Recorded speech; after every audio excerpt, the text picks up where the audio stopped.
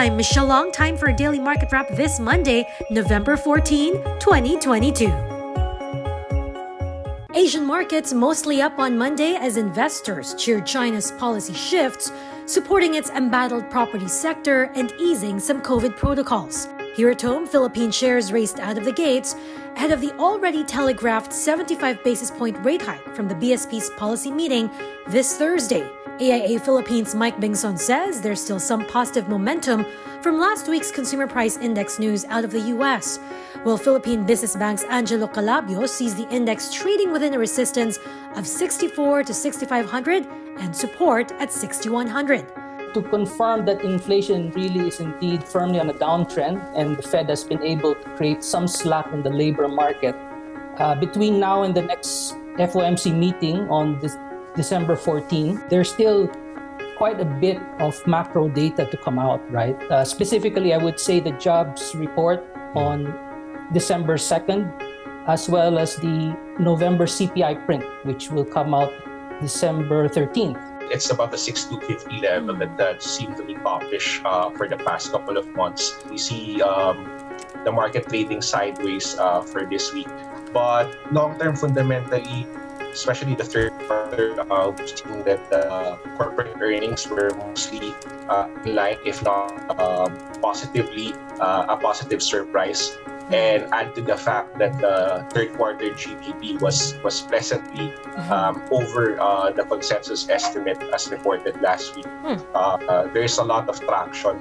For the day, the PSE index gained 1.1% to close at 63.54, volume also slightly picking up to 5.7 billion.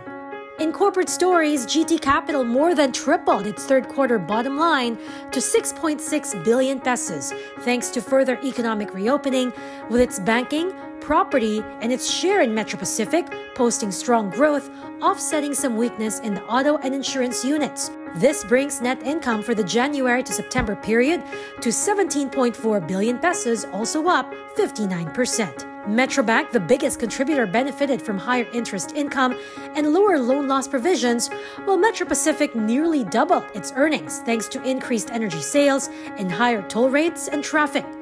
Toyota Motor Philippines, meanwhile, saw a healthy 41% growth in top line, but that was tempered by a weaker peso. Meanwhile, Ayala Corporation saw third quarter net income fall 15% due to the absence of one-off gains from last year and the presence of one-off losses this year. Excluding those non-recurring items, third quarter net income would be up 44% to 8.6 billion pesos.